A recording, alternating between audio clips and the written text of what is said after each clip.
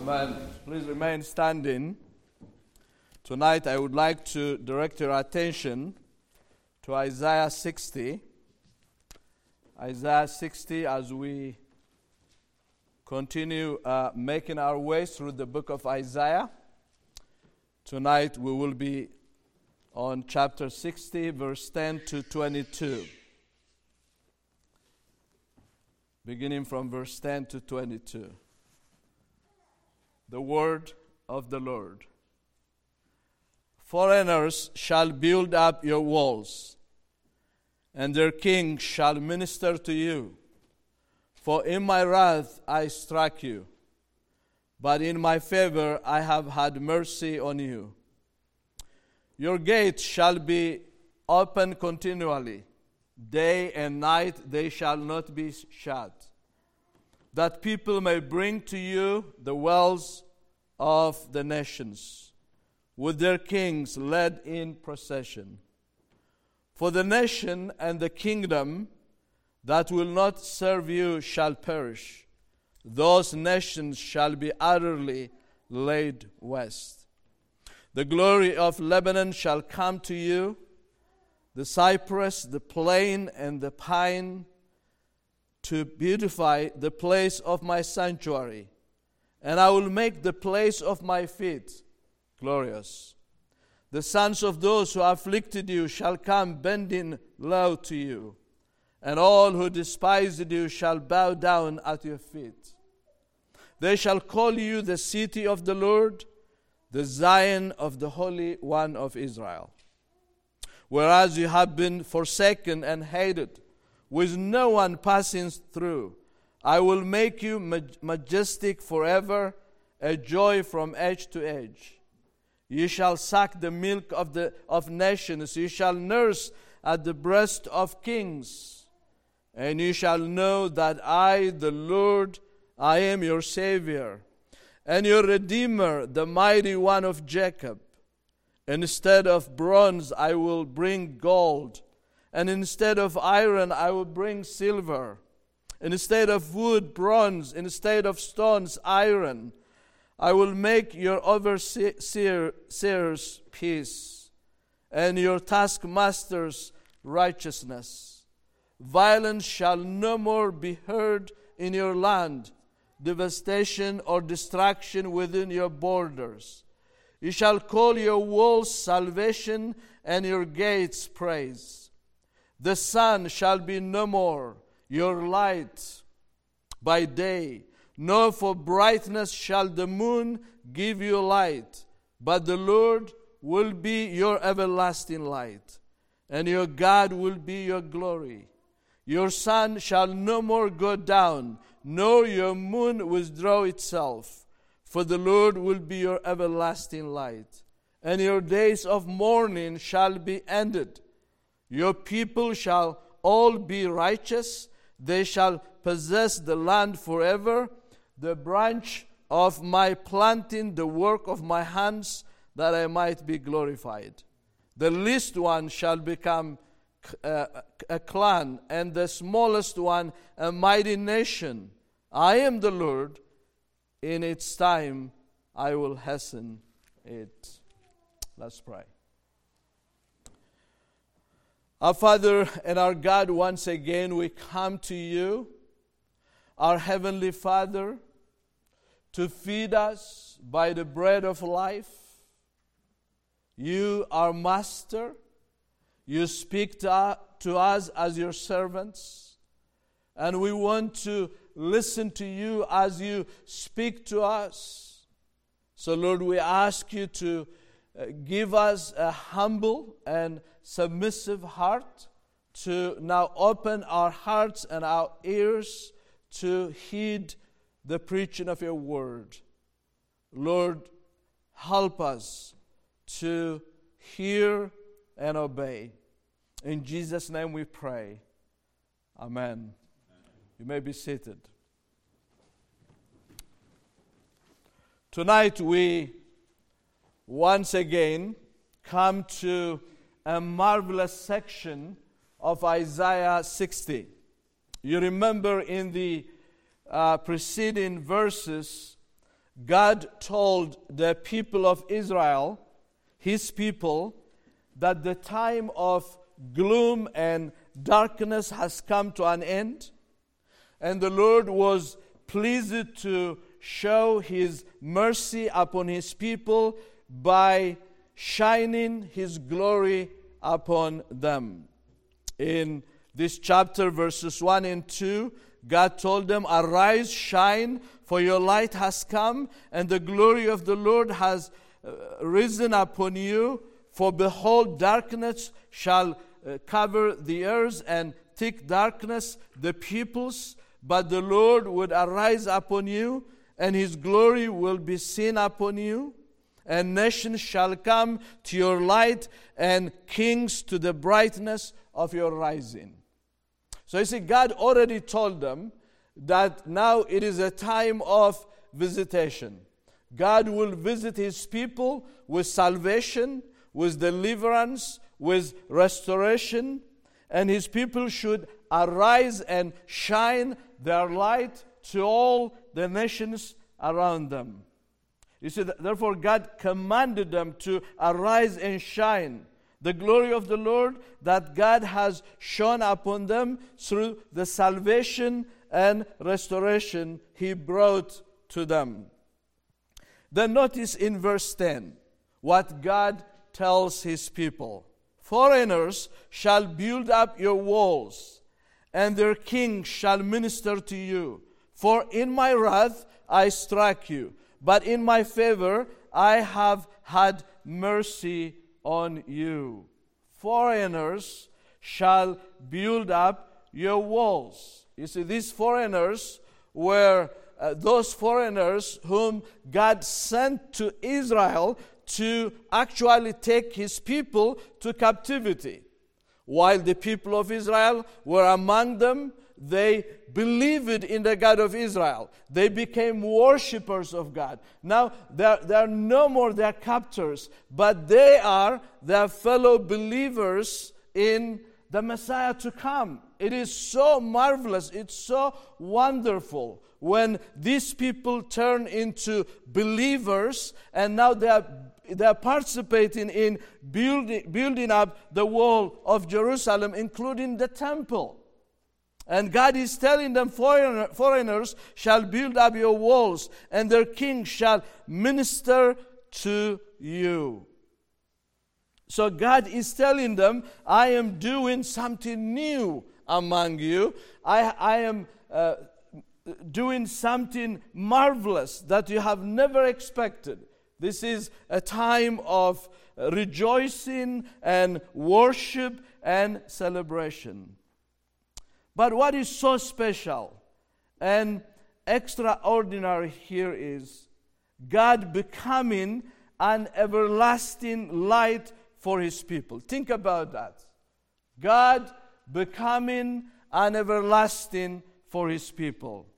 Of course, here Isaiah is speaking about the spiritual light, insight, and comprehension that God gives to His people, so that His people would understand God's redemptive plan, how God deals with His people, how He chastises them, but also how He visits His people to show His mercy and to restore them to Himself. God will reveal Himself, His redemptive plan to you, Isaiah is saying, and you will see and understand that the salvation and deliverance God brought to you through the Messiah, Jesus Christ, is everlasting. It is beyond of this life, beyond of the grave. Listen to what God is telling them in verses 19 and 20. "The sun shall be no more your light by day, nor for brightness shall the moon give you light, but the Lord will be your everlasting light." See, God is telling them, your light will not be the sun. Your light will not come from the moon. This created light but God Himself will be your everlasting light. God will open your eyes, your understanding, and you will see who God is and how He saved you and how He will renew everything for the glory of His name and the salvation and the joy of His people. But who is this God?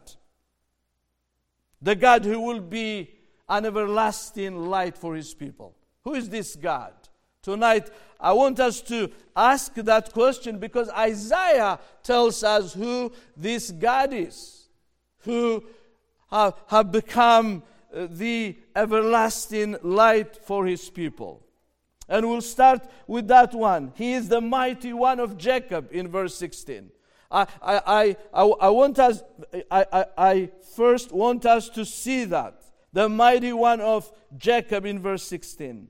Now this mighty God of Jacob, who is the everlasting light for His people, will give His people the understanding and the insight of what His salvation is for them. And then secondly, we will consider that this mighty one of Jacob, he redeems His people by the sacrifice of His own in verse 10.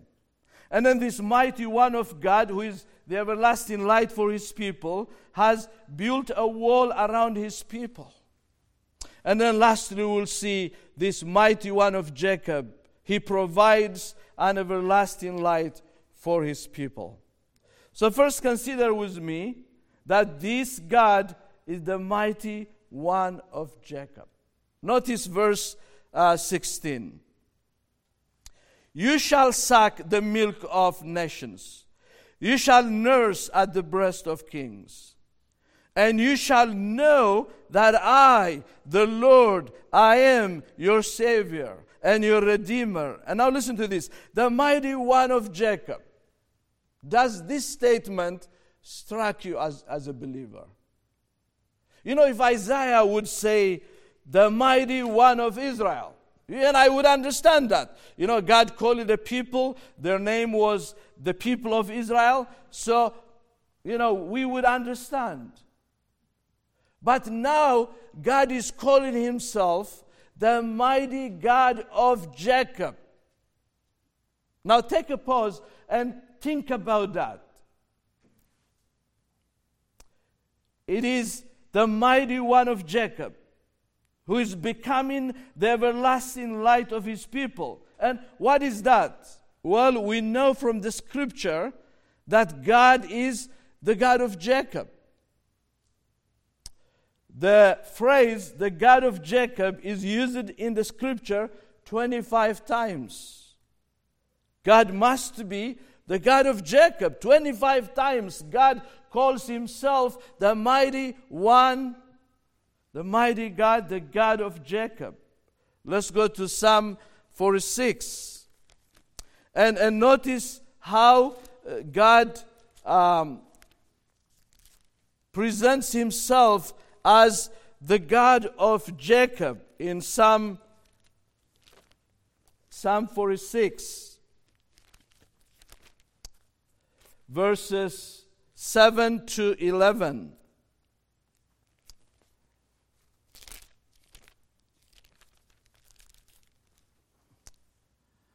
The Lord of hosts is with us. The God of Jacob is our fortress.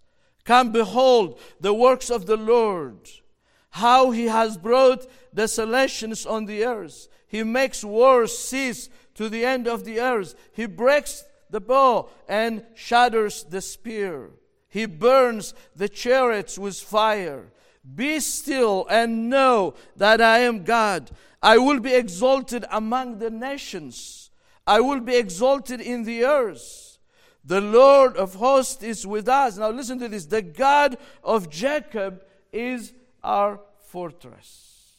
That must be good news to God's people everywhere. that God is the God of Jacob. And who was Jacob? Jacob was the second born of Isaac, to whom the birthright didn't belong. It belonged to his brother Esau. He was not born deserving the birthright. And that is the picture of you and I. Because we were born in Adam. We were born not deserving God's mercy and God's birthright. We were born deserving God's wrath. The psalmist in Psalm 51:5 says, "Behold, I was brought forth in iniquity, and in sin did my mother conceive me." Jacob was like that, and so do we. All children of Adam. But how did Jacob deal with his spiritual condition, not deserving God's birthright? Through deception, through cheating. He came out of his mother's womb trying to push back Esau to the womb of his mother to get the birthright that belonged to his brother Esau. That's who we are by nature. We want to get God's mercy and favor through our own way, through deception. That's who we are by nature. And when we do that, we are cheating. We are cheating Christ from his glory and salvation. You see, that's Jacob's way. The heel catcher, the Bible calls him. He deceived his own father to get the birthright. That is, ugly picture of sinners. But here, the good news is, Jacob, the worst sinner, was an object of God's mercy. Do you see that? The reason why God calls himself the God of Jacob was the object of his mercy. He was the object of his grace. God didn't give Jacob what he deserved. God didn't give us what we deserved. Remember when the pre-incarnate Jesus met Jacob in mercy. Jacob wrestled with Jesus the whole night, and the Lord gave him a new name. God said, "Jacob, you are no longer the cheater, the heel catcher, but you will have a new name. Your name will be Israel, the Prince of God." Do you know why he got a new name? Because when Jesus met him, he got a new nature. The pre-incarnate Son of God gave him a new nature. Romans 8:1-2. You see, that's what happened when Jesus met you and I. Romans 8:1-2. There is therefore now no condemnation for those who are in Christ Jesus. For the law of the Spirit of life has set you free in Christ Jesus from the law of sin and death. Jeremiah 23:6, in his days Judah will be saved and Israel will dwell securely. And this is the name by which he will be called. The Lord is our righteousness. You see how God visits the life of sinners like you and I. Starting with Jacob, our father Jacob, in Abraham, Isaac, but now in this context, Jacob. And gives us new life, new nature as the result of his mercy and grace. And how did Jacob know that? In Genesis 48. You remember Jacob speaking to his son Joseph in Genesis 48:15-16. And he blessed Joseph and said, this is Jacob, the God before whom my fathers Abraham and Isaac walked, the God who has been my shepherd all my life long to this day, the angel who has redeemed me from all evil, bless the boys, and in them let my name be carried on, and the name of my fathers Abraham and Isaac, and let them grow into a multiple in the midst of the earth. My son, God has blessed me. God changed my life. He changed my nature. He blessed me. He blessed my children, my descendants. Jacob told his son Joseph, God has been so good to him. The God of Jacob. And how did Jacob know that? You see, if you believe in Jesus Christ, the Messiah, He will reveal Himself to you in a very personal way.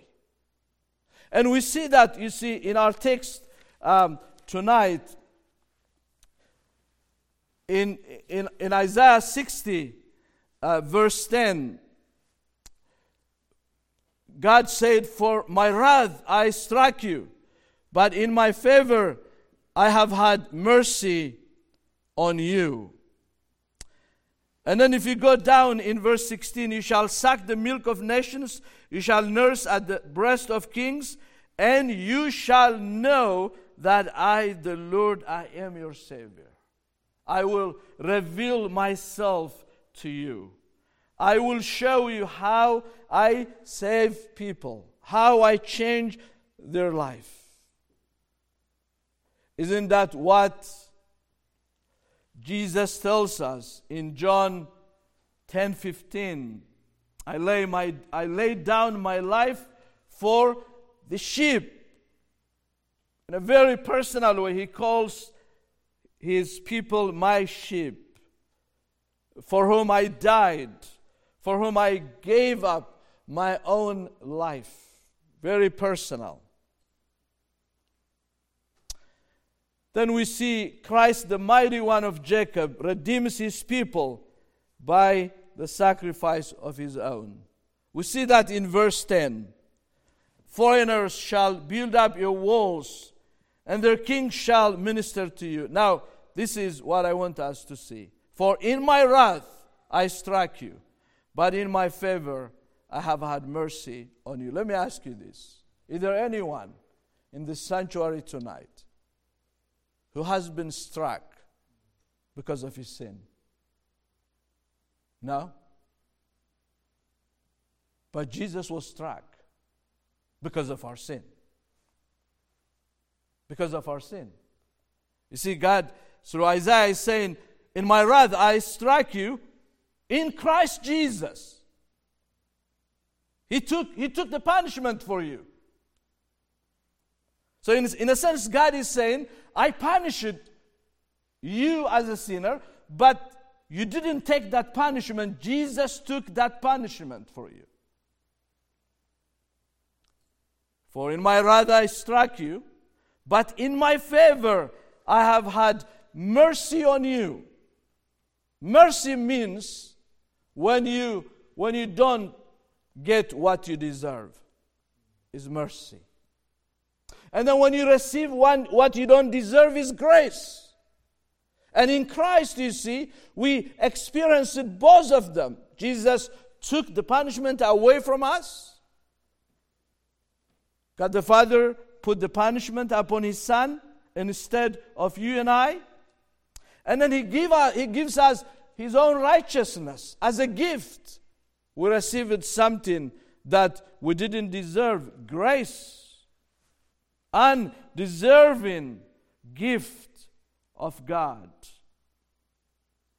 Jesus died, my brothers and sisters in Christ, for His own people, with each name on His heart. When Jesus died on the cross, He didn't die on the cross saying to Himself, I'm going to die on the cross, so that nameless mass of people would believe in me and be saved. No, Jesus died on the cross saving his own sheep. And all the names of his people, his children, being in his own heart. You see, Jesus in John 10 said, I know my sheep, and my sheep knows me. We know one another. I know them by name. It's very personal. And when God, through Christ, comes to the life of sinners, He makes that salvation known in a very personal way. Do you know that? When you confess Jesus, what do you confess? Jesus died for my sin. Personal. When you take the Lord's Supper, you eat the bread, you drink the wine, very personal. Another person doesn't take it for you, you take it for yourself, it's very personal. When you stand and make public profession of faith before the whole world, before the congregation of Jesus Christ, you confess Jesus Christ as your own personal Lord and King. Jesus reveals this salvation to us in a very personal way. And Jacob knew that from God. You shall know that I, the Lord, I am your Savior and your Redeemer. Your Redeemer. And then secondly, Christ, the mighty one of Jacob, redeems his people by his own sacrifice. Jesus died for each and every one of us. Isaiah 53:6, where Isaiah tells us, speaking about this suffering Messiah in 53:6, but he was pierced for our transgressions, he was crushed for our iniquities. Upon him was the chastisement that brought us peace, and with his wounds we are healed.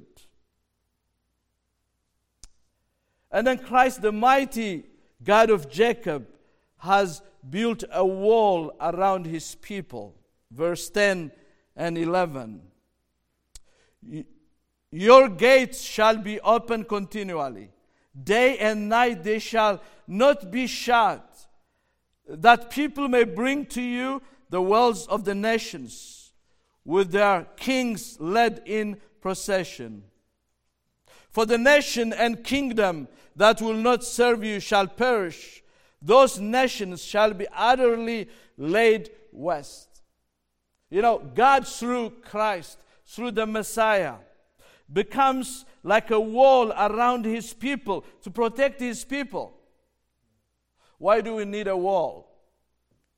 We need a wall to bring those who belong, to be inside, to bring them inside, and then to keep those who are not wanted to be inside out.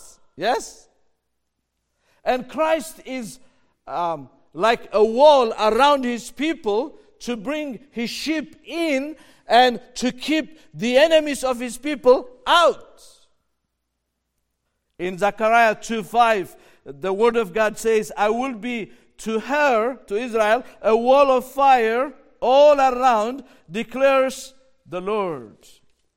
God is going to do that through the Messiah, through Christ, who will come in and will go out, and we will be protected by Christ. John 10:28, I give them eternal life, and they will never perish, and no one will snatch them out of my hand. I will protect them. I will protect my sheep. That's the protection. Lastly, we see Christ, the mighty one of Jacob, becomes his people's everlasting light. In verses 19 and 20, the sun shall be no more your light by day, nor for brightness shall the moon give you light, but the Lord will be your everlasting light, and your God will be your glory.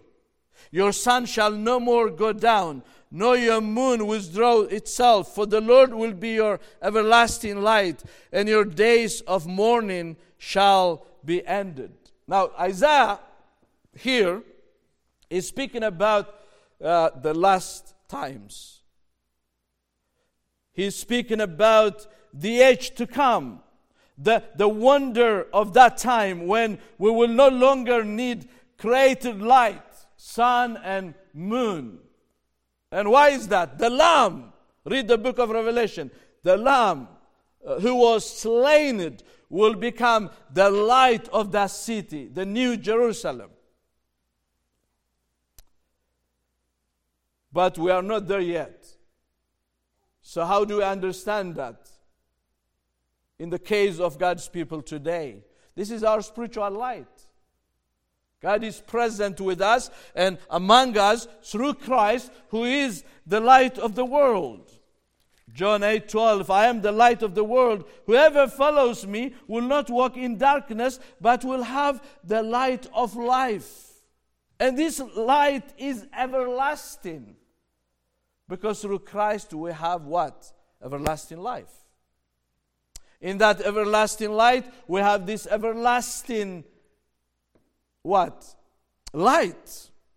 Understanding. Insight. You know, we have a living example among us tonight. You know, this morning and tonight. As believers, we lose our beloved ones. You know, God takes them to glory. And then what do the saints do? Do we just become angry with God and stop worshiping Him? No, we come to His house and worship Him. Why? Because we have that light which is everlasting. Our mind and our heart, you know, is looking beyond the grave. We have that light, everlasting light. That's what Isaiah is talking about. For unbelievers, it's foolishness. You know, you lose someone whom you love, and you go to church and worship God. He just took your beloved. No, He took him to a better place. He took him to heaven. He took her to heaven. And I don't have any other reason than worshiping the Lord. But we need the light, you see. A person needs that light in his life to respond to God, to God's providence and love and care in that way. That's why you see God became our everlasting light. Our everlasting light. That's why God is called the mighty one of Jacob, our everlasting light. For us to grasp, to understand all these divine blessings, riches that we have in Christ Jesus. God being our everlasting light. You see, that's why God is called the God of Jacob here, and the everlasting light for His people. Now let me ask you this. Is God your everlasting light? Have you seen the light? The light of your salvation. The light of your living hope in Christ Jesus. A living hope that goes beyond of this life, beyond of the grave. Do you have that light? An everlasting light. Isaiah is saying, this God, the mighty one of Jacob, is your everlasting light. Amen. Let's pray. Our gracious and heavenly Father, Lord, thank you for you are our everlasting light.